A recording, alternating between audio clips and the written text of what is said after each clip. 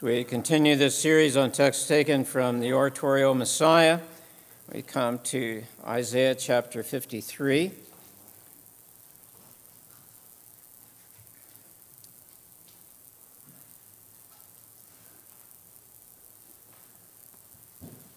It is always the case that I come to preach the word of the Lord with a deep sense of inadequacy.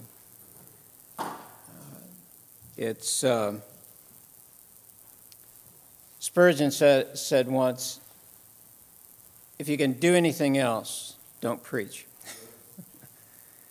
I feel like that often because there is such precious truth in God's word that I constantly fear lest anything I say take away from it. But perhaps I feel that even more keenly coming to this particular passage of Scripture. So let's be in prayer together even as we go through this text, that the Lord will guide our thoughts. Let's hear then this portion of God's word for us this day. Who has believed what they heard from us? And to whom has the arm of the Lord been revealed? For he grew up before him like a young plant, and like a root out of dry ground. He had no form or majesty that we should look at him, and no beauty that we should desire him. He was despised and rejected by men, a man of sorrows and acquainted with grief. And as one from whom men hide their faces, he was despised, and we esteemed him not. Surely he has borne our griefs, carried our sorrows. Yet we esteemed him stricken, smitten by God, and afflicted. But he was wounded for our transgressions. He was crushed for our iniquities. Upon him was the chastisement that brought us peace, and with his stripes we are healed. All we like sheep have gone astray. We have turned every one to his own way, and the Lord has laid on him the iniquity of us all. He was oppressed, and he was afflicted, yet he opened not his mouth. Like a lamb that is led to the slaughter, and like a sheep that before its shears is silent, so he opened not his mouth. By oppression and judgment he was taken away, and as for his generation, who considered that he was cut off out of the land of the living, stricken for the transgression of my people. And they made his grave with the wicked and with a rich man in his death. Although he had done no violence, there was no deceit in his mouth. Yet it was the will of the Lord to crush him. He has put him to grief. When his soul makes an offering for sin, he shall see his offspring. He shall prolong his days. The will of the Lord shall prosper in his hand. Out of the anguish of his soul he shall see and be satisfied. By his knowledge shall the righteous one, my servant, make many to be accounted righteous, and he shall bear their iniquities. Therefore I will divide him a portion with the many, and he shall divide the spoil with the strong, because he poured out his soul to death and was numbered with the transgressors. Yet he bore the sin of many, and makes intercession for the transgressors.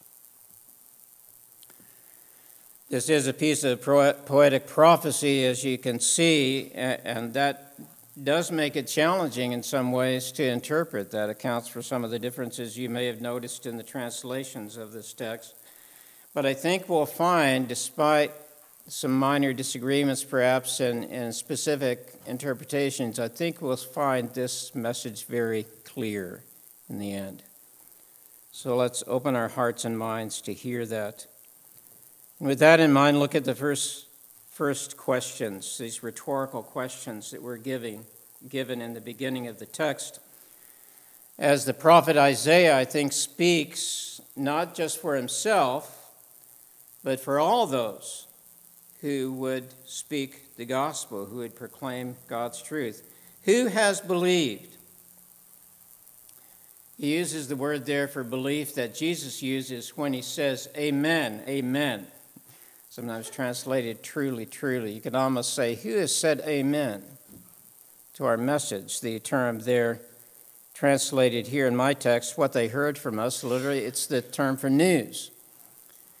And indeed, it would not be wrong, I think, to have in mind here the gospel itself, which, of course, we know from the New Testament is the good news. That's the word for the gospel. In the New Testament, the good news. Who has believed? Who has affirmed? Who has accepted the gospel, the good news? And the rhetorical nature of this question then assumes not many, right? It's not been received by many. Isaiah experiences that firsthand as a prophet, almost without exception. The messages of the prophets were rejected. There are just a few occasions where we have testimony from the Old Testament that people actually listened and responded positively to the prophets, but most of the time their message was rejected. Tradition tells us that Isaiah was killed eventually for his message. Who has believed it? It's not believed by most people. And why is that? Well, that would make a whole sermon, but I'm going to skip that. But the answer is really given in the next line, I think.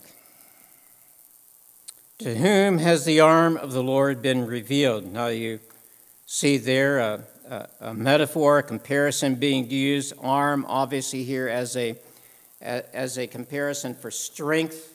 So whenever you see that used in a metaphorical sense in Scripture, it's invariably to convey the idea of strength, power. To whom has the power, the strength, and he uses the covenant name for God there, Yahweh.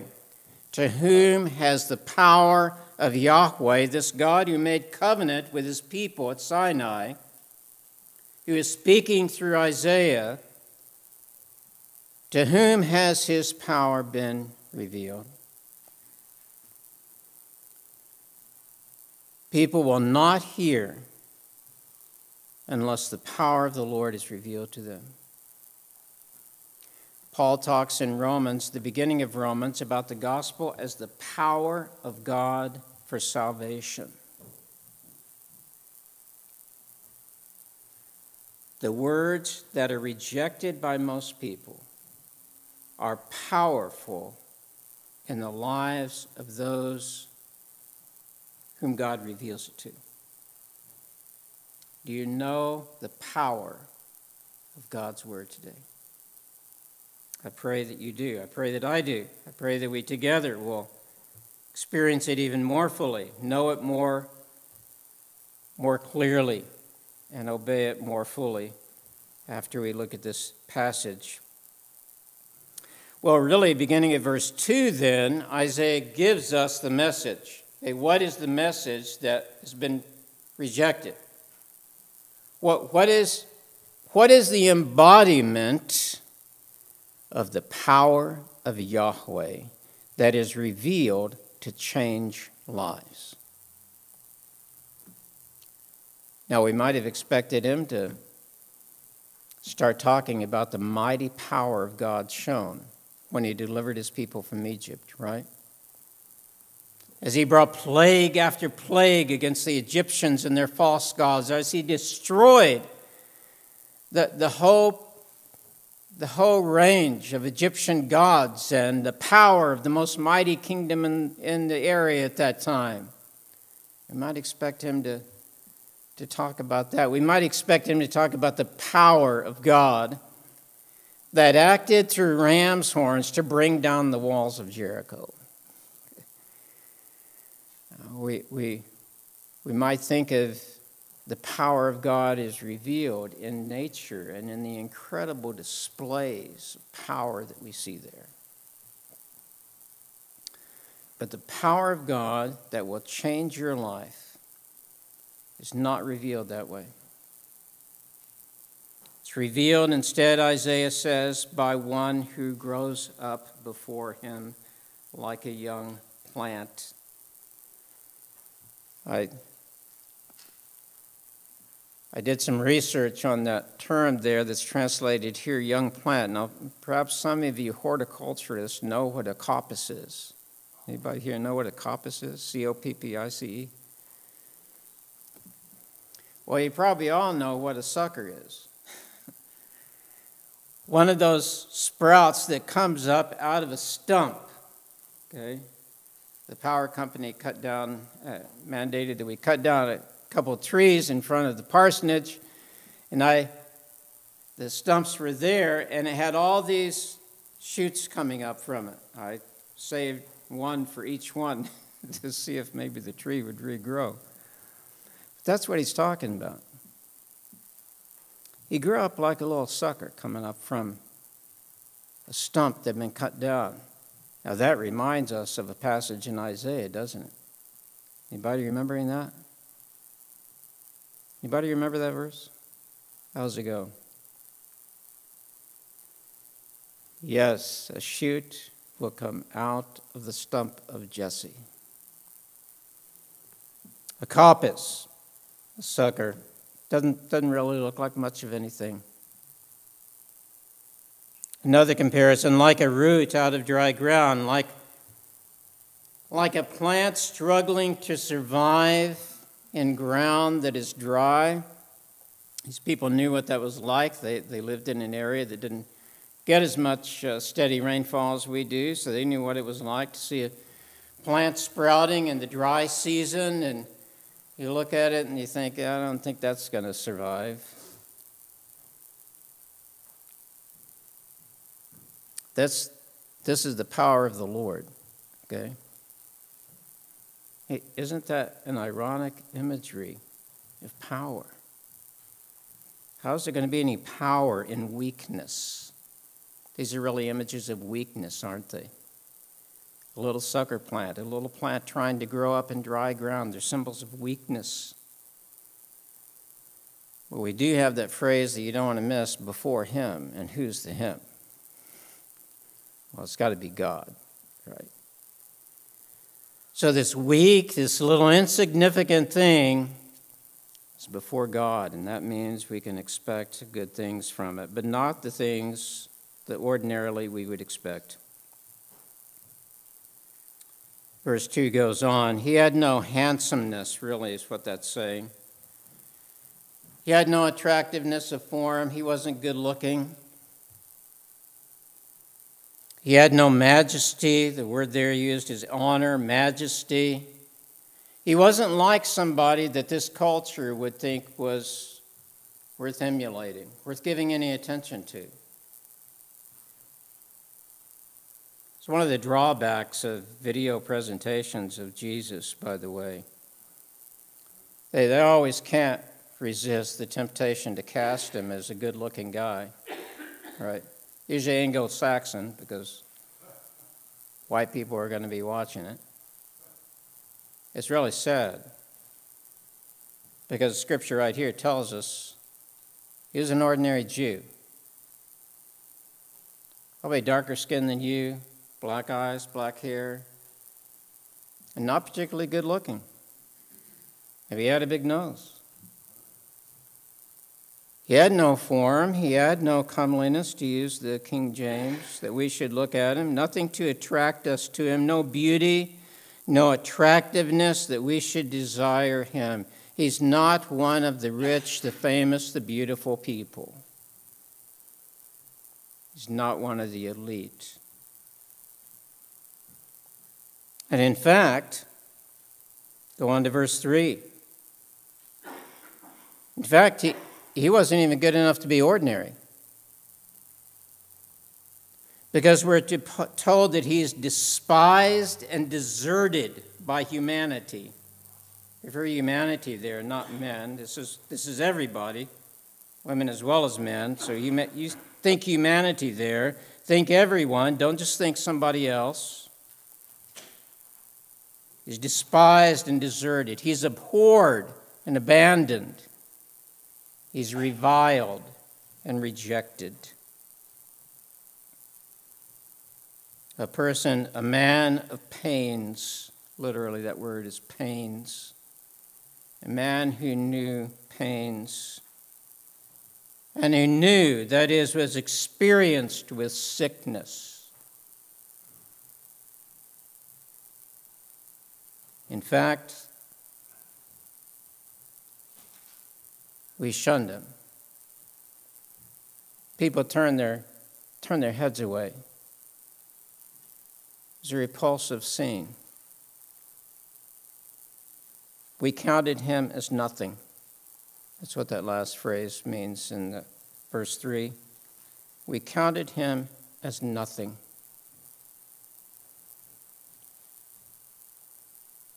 That's the one whom God uses to reveal his power. How do we explain that? Well, here's the explanation beginning in verse 4. Why did the Messiah, the Anointed One, come as an ordinary, not particularly good-looking person? Why did he come to suffer, to experience pain, physical as well as emotional and spiritual? Well, here's the answer. Surely, certainly, without doubt, those sicknesses he had, they were ours. Those pains he endured, they were yours. He didn't deserve that. He didn't merit that. The sinless Son of God should have had a perfectly healthy and happy life. One without any trouble, without any travail, because he constantly followed the will of his Father. And yet, he suffered because he had taken our sicknesses, our pains. And look at the irony there in the last part of verse 4. And yet we considered him stricken, smitten by God, beaten down, literally there. It's a more familiar term for us than afflicted. Beaten down, that's what that means.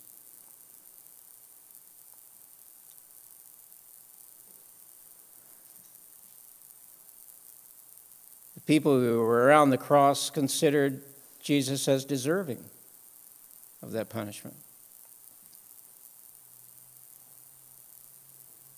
And today, even today, outside of a work of God's grace, who wants a suffering Savior? We don't want a weak hero. We don't want somebody who leads by serving. We want somebody who's going to beat down his foes, not be beaten down himself.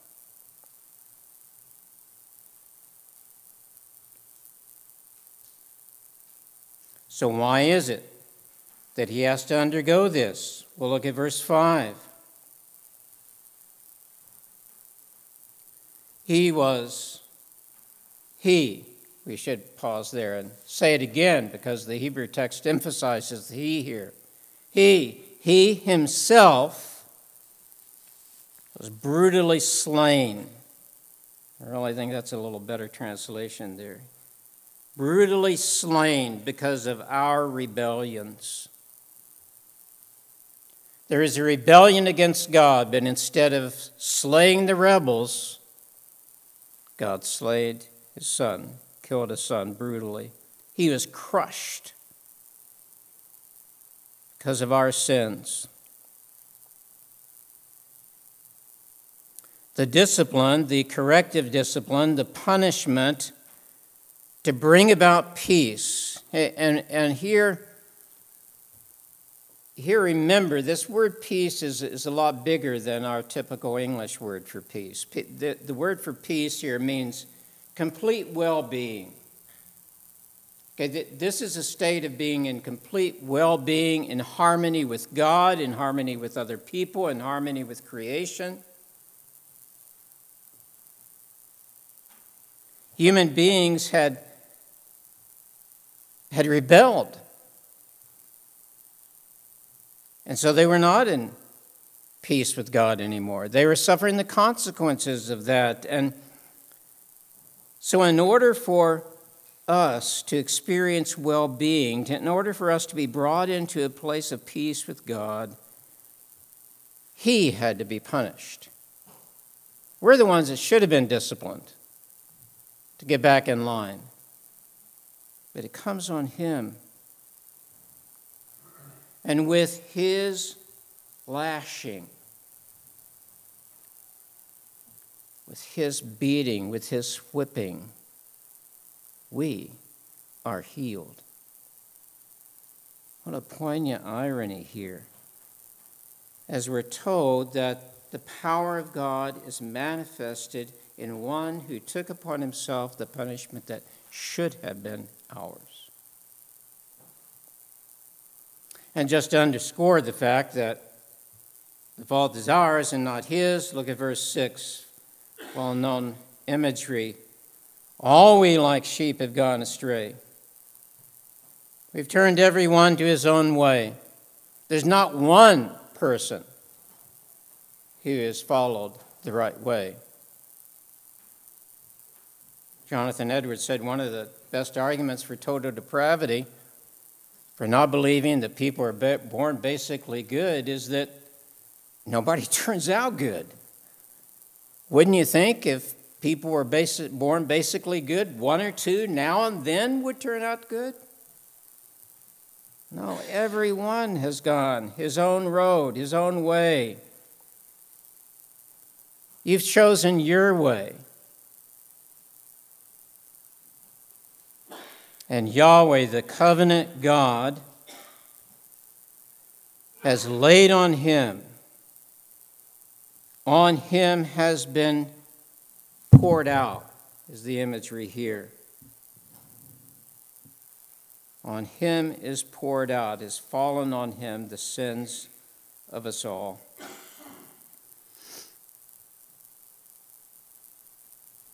The scene continues in verse 7.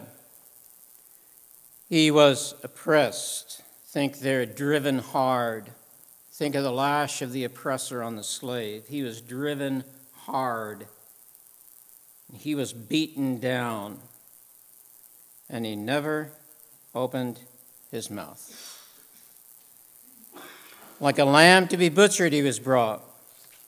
Like a ewe before her shearers. And he never opened his mouth. What incredible power, by the way, there. There is a strength and a power in being silent sometimes.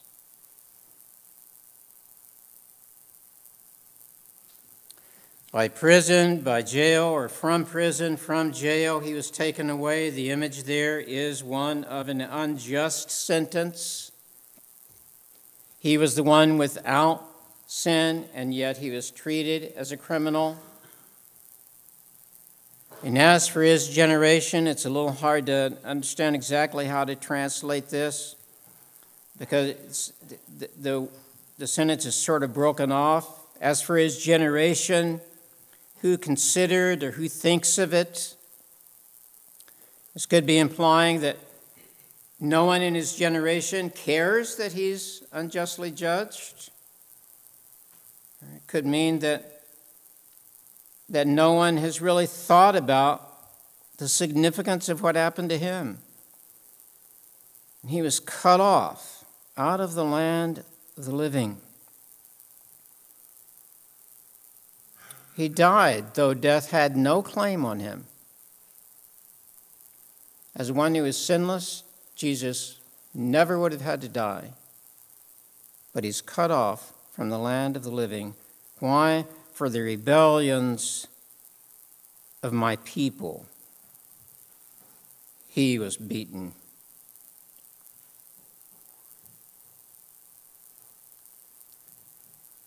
There's a little intimation of the gospel there, isn't there? And that little word, my.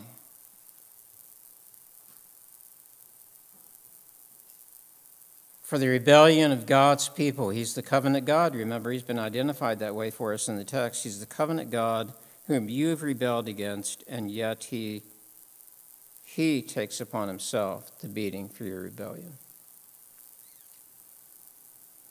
And he made his grave with the wicked ones, but with a rich one in his death. I think it's best to preserve the plural and singular there the way it is. It seemed that his destiny was with the wicked, the grave with the wicked ones, but with a rich one in his death. And on this side of the cross, it's easy to see the reference there to his being buried in the tomb of a rich man. But either way, that where you're buried doesn't really count once you're dead, right? The significant thing is that he gave up his life, although no violence he had done, and no lie was in his mouth. And now, with verse 10, we really get to the most profound part of this text. Because we're told that Yahweh, the covenant God, willed to crush him. He desired. In a certain sense, we can say with reverence, it pleased him to crush him. Not in the sense that he had any emotional delight in it, but in the sense that this was his will.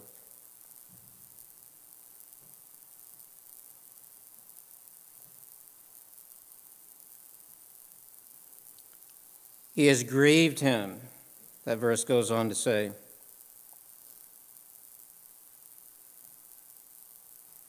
And now for the first time, there seems to be a turning of a corner. There in verse 10. When his soul made an offering for guilt, I think we have in the first part of the verse, okay, this is the Father's will, Yahweh's will to crush him, but we see the cooperation of the Son, the obedience of the Son in the second part of the verse, I think, when we translate it. His soul made an offering for guilt. His very person made the offering for guilt. And here's the positive note that we see come in at this point. He will see his children. He will prolong his life. In defeat and death,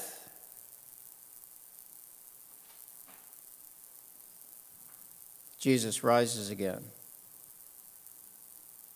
And he sees his children. What's the significance of that? Well, his children, of course, are those for whom he died. Right? Jesus' death is not meaningless. It's not purposeless. He was not a victim in the sense that we usually use that word. He was in control from beginning to end. He chose exactly when he was going to die. And that was for the sake of his children. And because of that, he will prolong his life. Look at the next verse. The will, there's that word again. The will of Yahweh, okay? God willed to crush him. Now we're told the will of Yahweh in his hand. And when you see a metaphor with hand like that, that usually has reference to work, to something somebody's accomplished. So the will of Yahweh by his work will succeed. So you see that will of the Father to crush the Son had a purpose beyond that. God is not a masochist. He's not sadistic. There's nothing good in and of suffering itself. That's not what is being said here. But it's saying that the will of Yahweh, his purposes, will succeed because of the work that Jesus has done in his death. Out of the anguish of his soul, he will see, what's he going to see? Well, he's going to see those children in the previous verse, don't you think? Out of the anguish of his soul, he will see and be satisfied. Jesus suffers not for the sake of suffering. There's no merit in seeking suffering for the sake of suffering. From time to time, people begin to get the idea that there's some merit to afflicting yourself. There's absolutely no merit to afflicting yourself.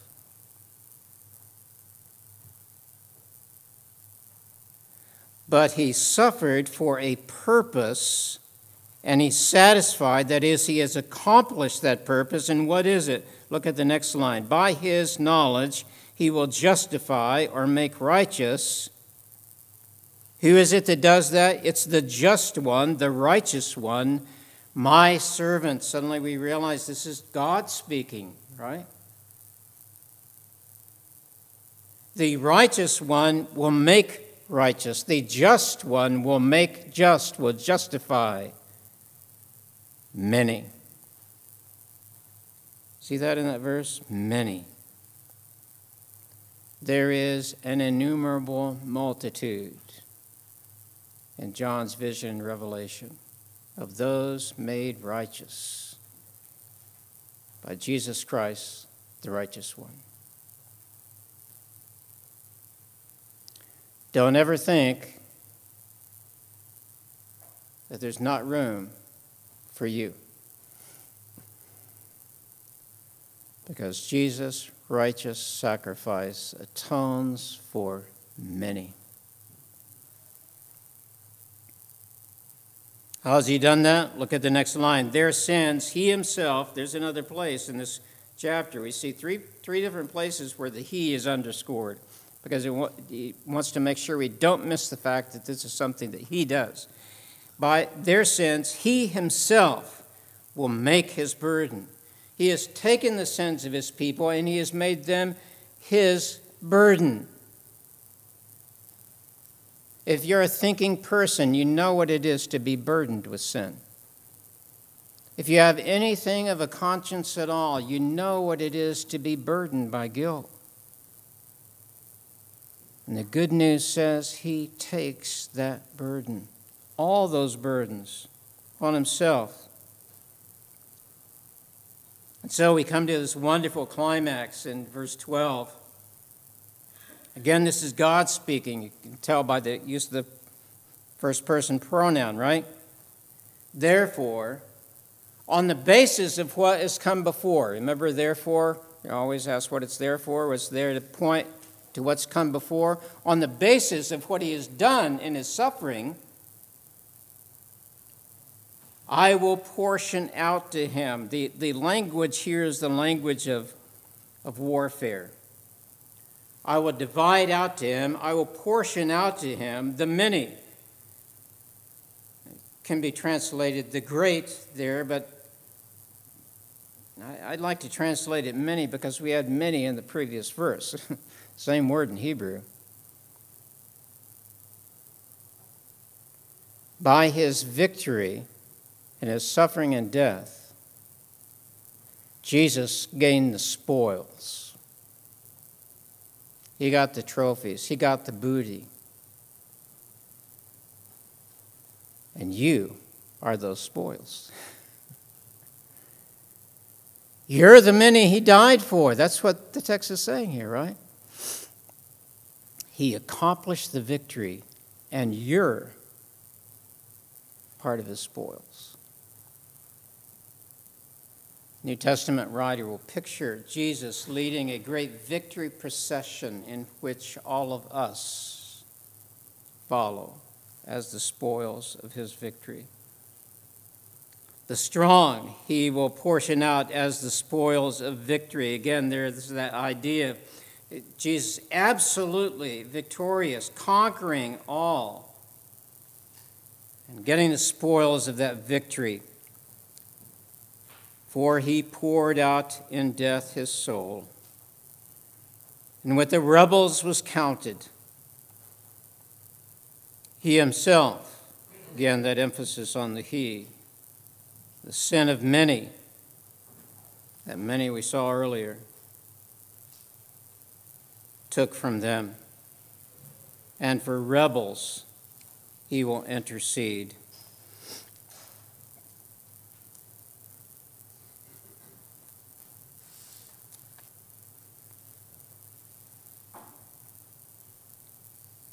Have you believed the message? Have you believed the message? Have you seen in Jesus Christ the one who bore your sins? The one by whose righteous work made you righteous? If that's the case, then this is you in these closing lines, isn't it? You are those whose sin was borne by him. And you are one that he makes intercession for right now.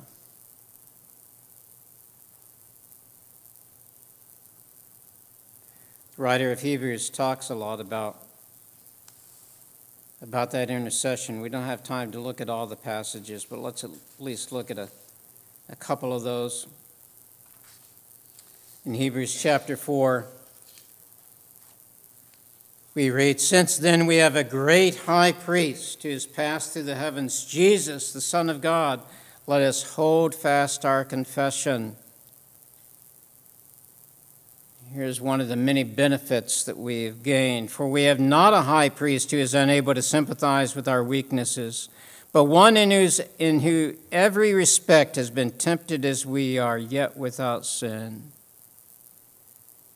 You have a perfect intercessor because he knows exactly what it's like to be a human being and to struggle with the temptations that you struggle with. So when he intercedes for you, he knows exactly what you're going through. The difference, of course, is that he did not sin. But he suffered nonetheless. The author of Hebrews goes on to say, "In the days of his flesh, Jesus offered up prayers and supplications with loud cries and tears to him who was able to save him from death." The one who intercedes for you knows what it is to pray, to plead with the Father. And we're told, he goes on to say, he was heard because of his reverence. Do you catch what was just said there? Jesus, with loud cries and tears, prayed to the one who was able to save him from death and was heard because of his reverence. But he died. Right? What are we to make of the fact that he's heard because of his reverence? Well, because physical death wasn't the end. His prayers are heard because, well, we overheard them in the garden, didn't we? The Garden of Gethsemane. As over and over again, Jesus prayed, "Nevertheless, not my will, but yours be done." Jesus' prayers were heard because he prayed for the will of the Father. And that will was to accomplish your salvation. So you have one interceding for you who has given his life for you. He's not only the priest, but he is the sacrifice. We see that in Hebrews 9. Christ appeared as a high priest of the good things that have come, not like the high priest on this earth, but he entered once for all into the holy places, not by means of the blood of goats and calves, but by means of his own blood, thus securing an eternal redemption. You have one interceding for you who has secured for you eternal redemption. There's nothing that can take you from him.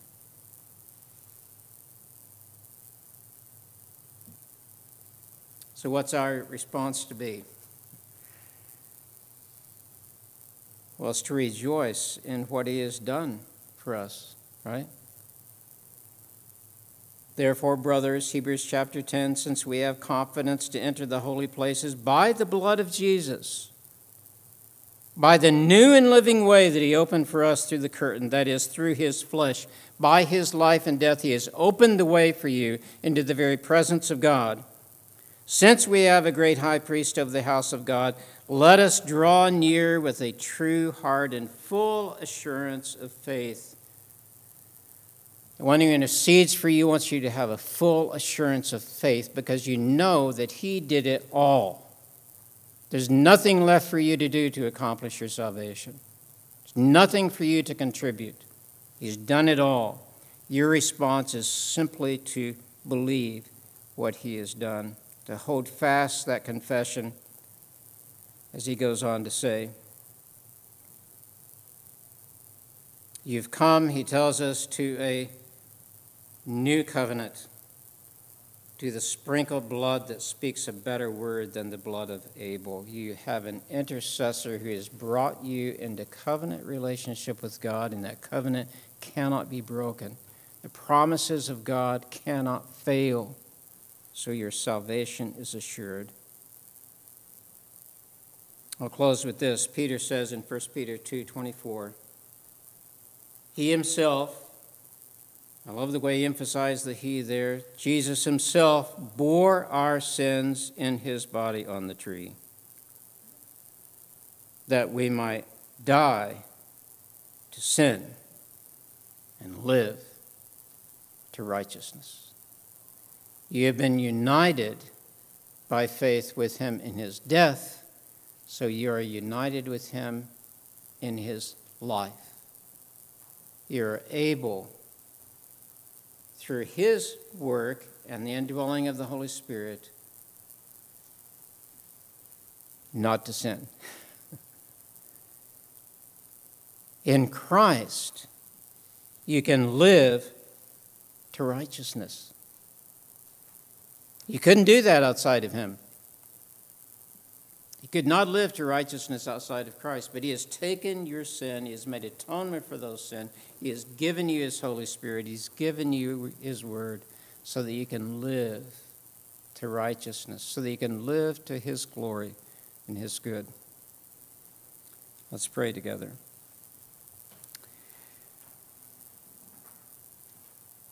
Heavenly Father, we want together to thank you for what you have done for us in Jesus Christ, our Lord, our Savior, the one who died for us so that we might live.